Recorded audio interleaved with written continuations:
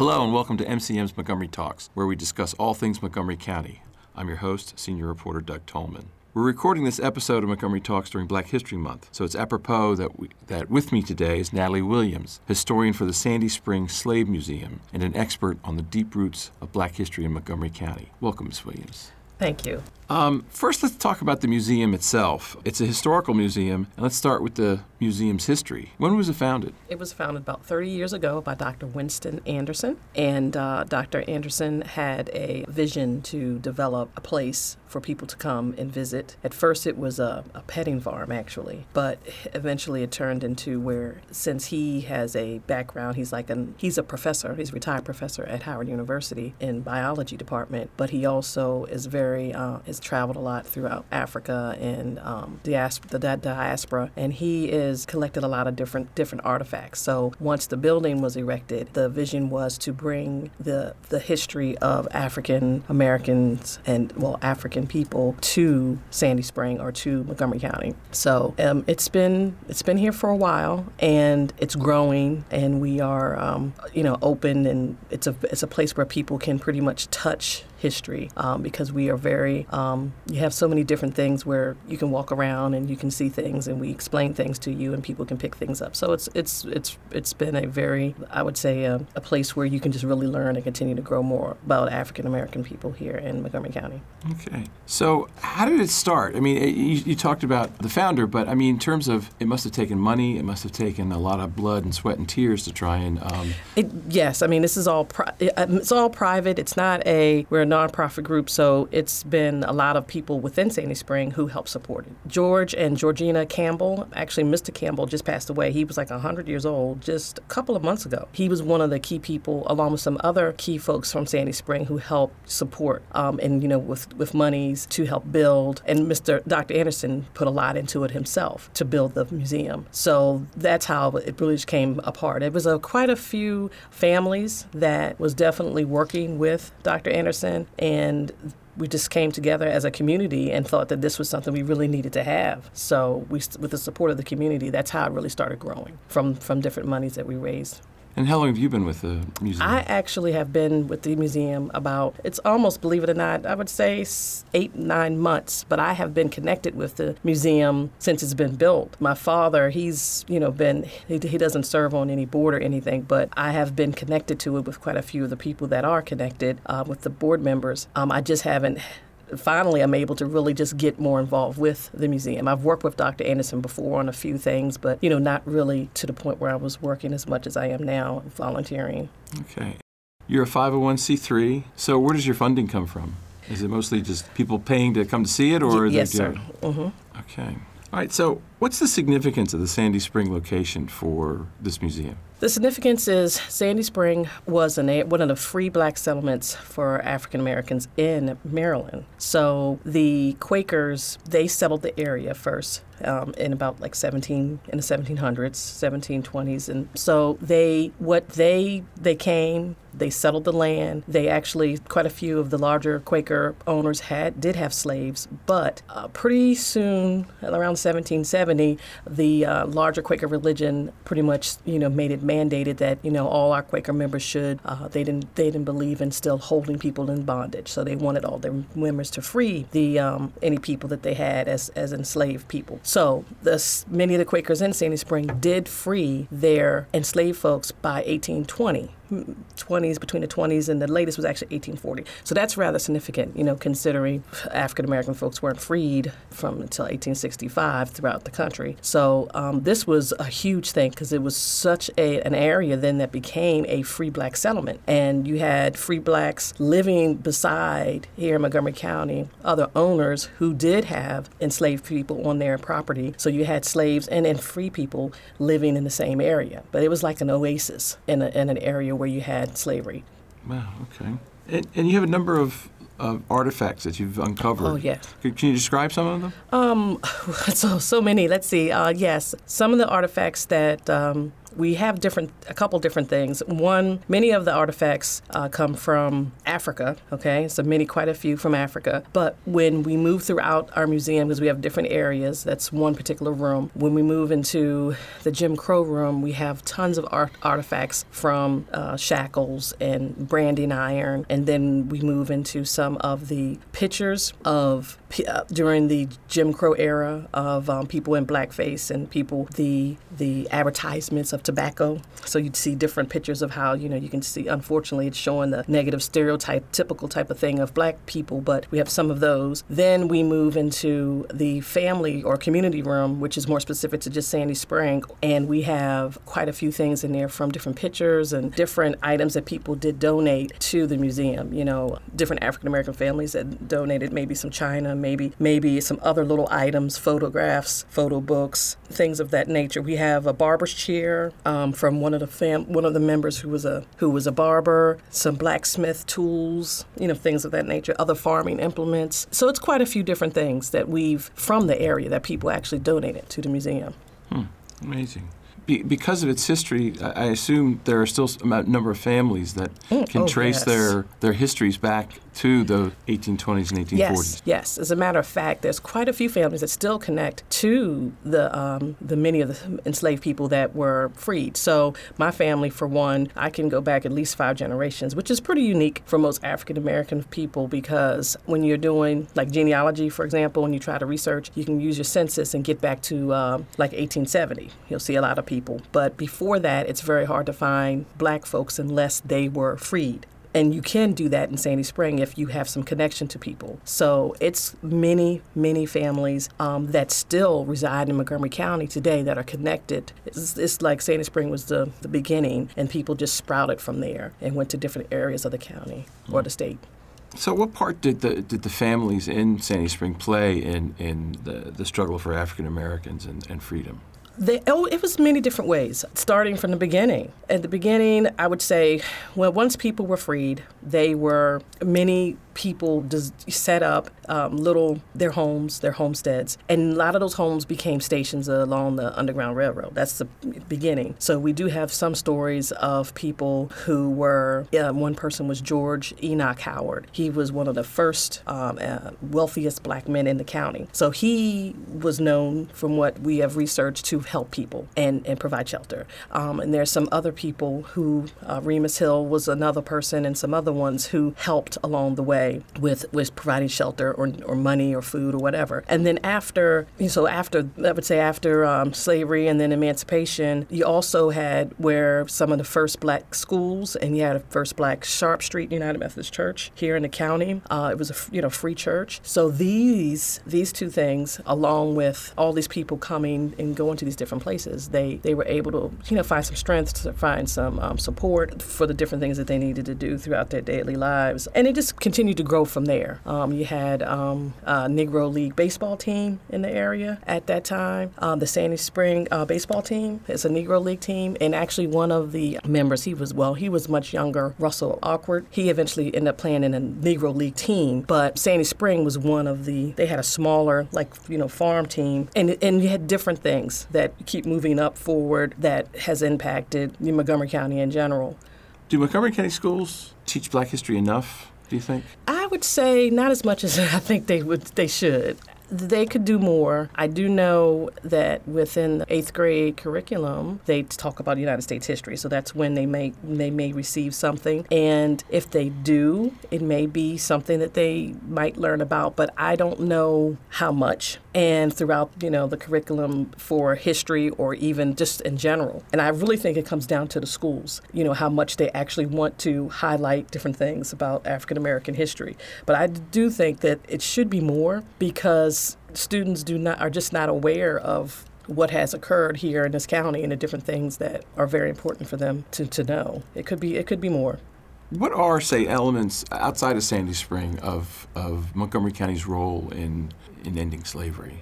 Well, the main thing with outside of Sandy Spring, you had you did have a lot of people here since it was both Confederate and Union folks here in the county. The people who supported the Union, you had a lot of support. You had a lot of people who were abolitionists. So throughout the whole state, but definitely within this county, I would say that those were pretty big elements to really help, because they were all over. You had people as far as down like towards Bethesda, and you had many different things happening as far as west towards Poolesville. So you have different elements that have come together to try to really help end slavery. It's just, I guess you just had the different pockets where you had more support. And it just seemed like the majority of the support centered around Sandy Spring, just because of probably the Quakers. Is that true statewide? We often hear about Harriet Tubman on the Eastern Shore. Oh, yes. Frederick Douglass and whatnot. Right. But how does, say, Montgomery County fit in like the larger statewide effort? It's pretty significant, actually, with Montgomery County because of Montgomery County and Howard County. Well, since we're next to neighbors, and you also had within Baltimore. You had, quite a few people who were connected to helping the whole cause. And, so it was a whole committee of people or a whole group of people. And most of the time it worked in secret if they were really helping along the Underground Railroad. But throughout the state, you had key areas. Sandy Spring was just one. But yes, you did have places in Baltimore, within Baltimore City. You also had maybe some places in Howard County. You may have some things through the southern part of the county, but that's usually where the larger slave plantations were, in the South and on the Eastern Shore. You still had some support, but most of it seemed to center on this side of the Bay Bridge, right, all the way towards Baltimore, and then above Baltimore, because they would get to York, Pennsylvania, and then move on up to Philadelphia.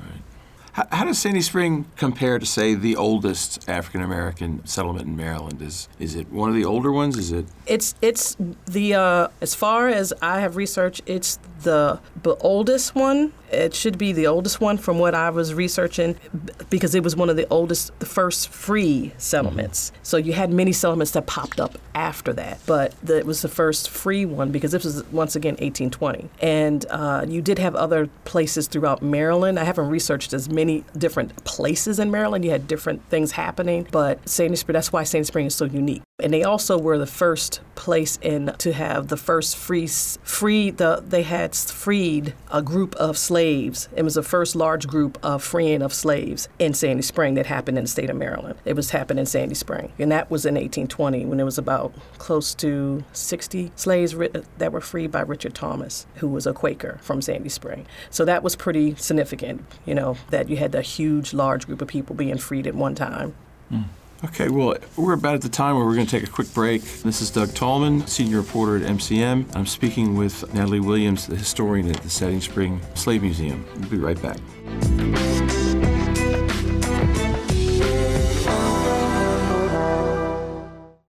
MCM, your community media center, is making Montgomery County a great place to live through programs like 21 This Week. Montgomery County's hardest-hitting political talk show keeps you up to date with the local political scene. Montgomery Community Media. Our middle name is Community.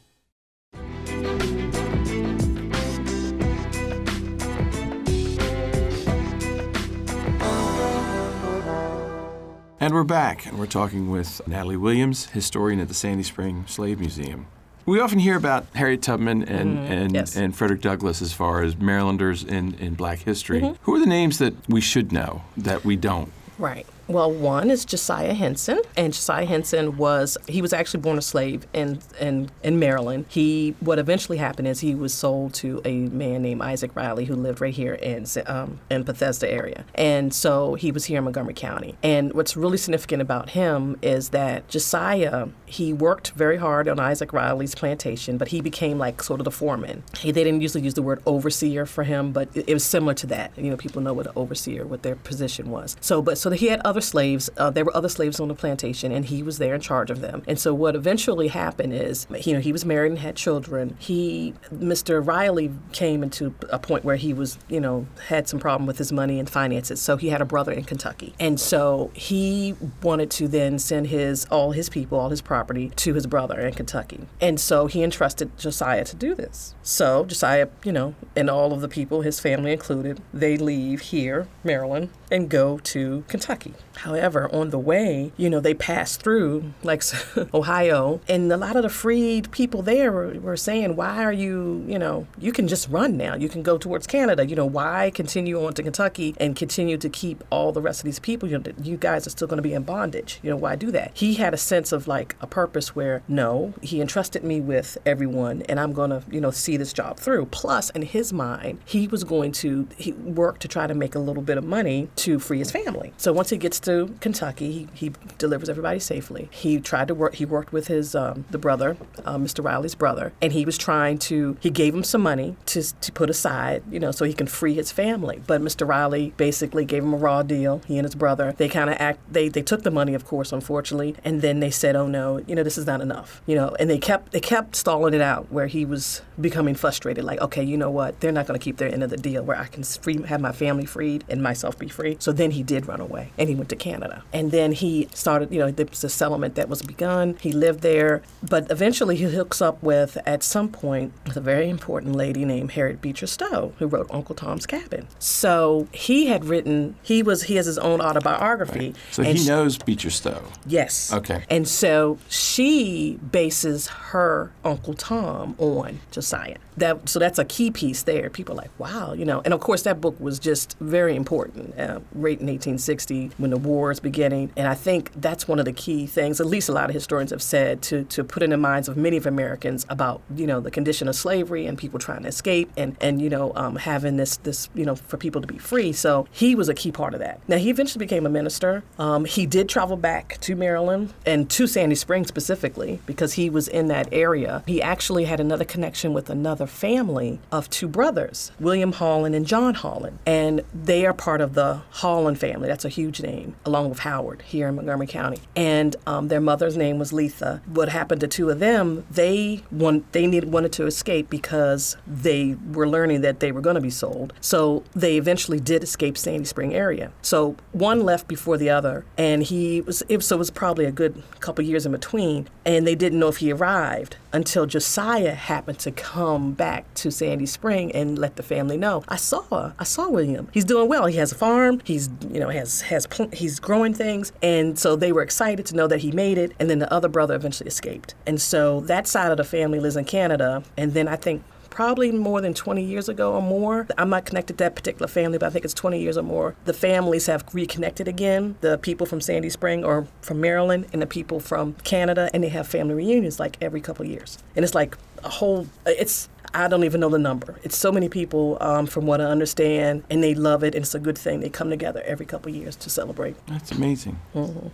So we're doing this during Black History Month, and we had Valerie Irvin on the podcast, and we asked her about the importance of Black History Month, and she gave us this fantastic story of how important it was to her because it evoked memories of her father and what he went through during World War II. Why is Black History Month important to you? I would say it's important mainly because it helps other people and for people who do not know to learn about the contributions and the different things that people have contributed to our society, because a lot of times that just goes unseen. And when I think about it, I can think back to being a younger person, growing up in Sandy Spring and going through Montgomery County Public Schools, because I went through Montgomery County Public Schools. I didn't learn about Black history at all, very rarely, except for maybe like Harriet Tubman. And so I felt that, coming up as a young person, I felt like I didn't see enough people who represented me and or at least know their story, at least know what they may have gone through. And that was all the way through, from elementary through high school. Maybe when I got to high school, it could have been something that I may have read, but it wasn't enough. And then I've that really stuck with me. And I really believe that's why people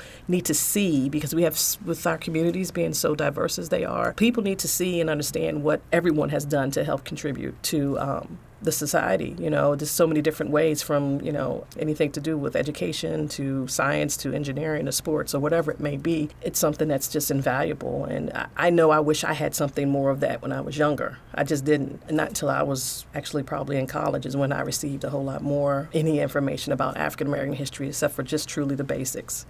What drew you to history? Actually, it was my father. He always seems to, he enjoys history. And one thing that we used to do a lot when I was younger was we used to go camping. We had like a trailer that you pull along with the truck. And we used to go camping as a young girl. And that was pretty interesting experience because you didn't see many black families doing a lot of camping. But it was a group of us. And so we would go to places usually pretty close, meaning like we went to Virginia, but not maybe in Northern Virginia. So we used to go, for example, to Bull Run State Park. And I just fell in love with, like, wow, these people are dressing up. Why are they dressing up, in these hot clothing? And they have these little rifle things. And, they actually are making noise. And I was a little girl, listening and watching a reenactment of the Battle of Bull Run. And my father was, telling me, what he knew a little bit about Union and Confederacy and whatnot. And that just really kind of like, wow, people actually try to relive this to kind of, give a picture. And I thought that was really, it just stuck with me. And so that's where I really began to just start appreciating that there's history at different places that sometimes people just have to uncover. And so that's where it really started. And then I eventually, of course, went to school and studied history. Oh, amazing. Okay. You've got 4 missions, or your missions divided up into 4 sections that I noticed on your website: to focus and to bridge and to highlight and display. Can you talk about what the museum does to do those kinds of things? Oh, yes. So many things that we do. We will have, of course, people will come to visit and just come through the museum, but we like to work with any groups, student groups or church groups, any groups that want to come in, and we will work with them and take them through because we want to help them understand the whole journey from where folks have begun as they were free people in Africa and then spread out throughout the world, basically. But once they got here to America, what it was like for them. So we're able to try to help people understand and bridge that connection. And it might be, they might not know that there's really a huge connection from the continent to here, and how so many things, from the simple thing as the banjo, that's an African instrument. And we have an African banjo in the museum. And so we let you'll let them hold it. It's like, what? And it sounds like a banjo.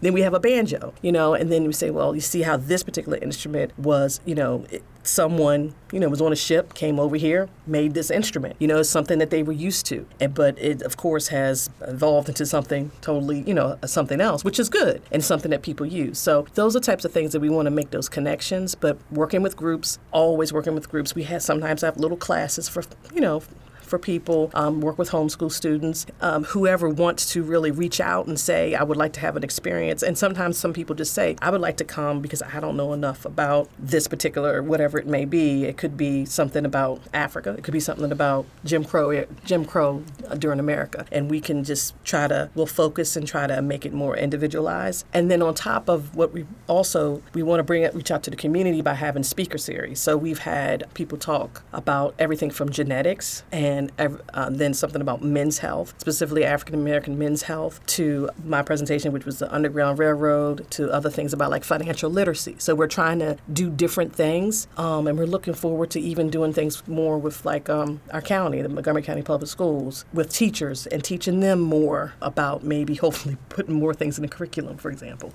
So those are things that we do so many different things, but those are different examples.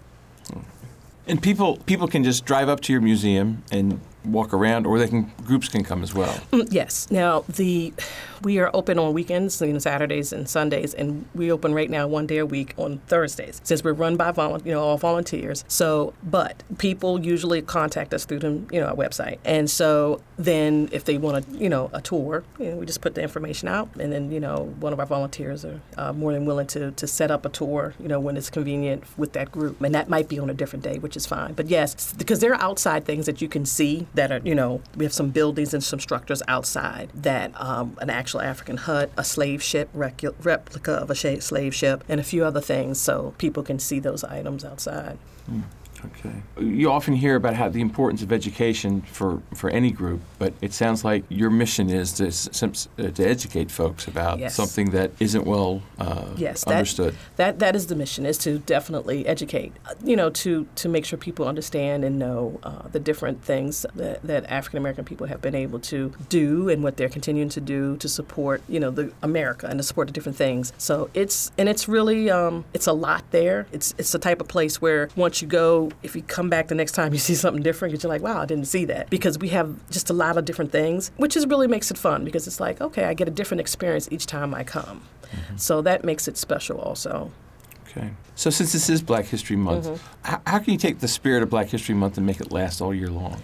I would say the main thing about I would do by sharing our experiences, being able to talk to people and taking that spirit of just enthusiasm of, let's try to understand that things, let's look at what the big picture may be. It's many people that have impacted so many different areas in our society today. So I think just by being excited about it and going out and just sharing with people what we know is helpful. I think that is one way to keep it, is just to say, there's something else that you can look at. There's something else there's sometimes a different perspective or a different way of how something came into being, and let me share this with you. That type of thing. Did you realize that a particular person invented a particular device or something like that? And they say, well, you did know that person was African American. You can just different things like that. That's what I try to do every day with things when I work with kids at school. I try to incorporate different things and let kids know there's different people that have done different things and contributed to our to so many things that you just have to start sharing. I really do believe that's a big part.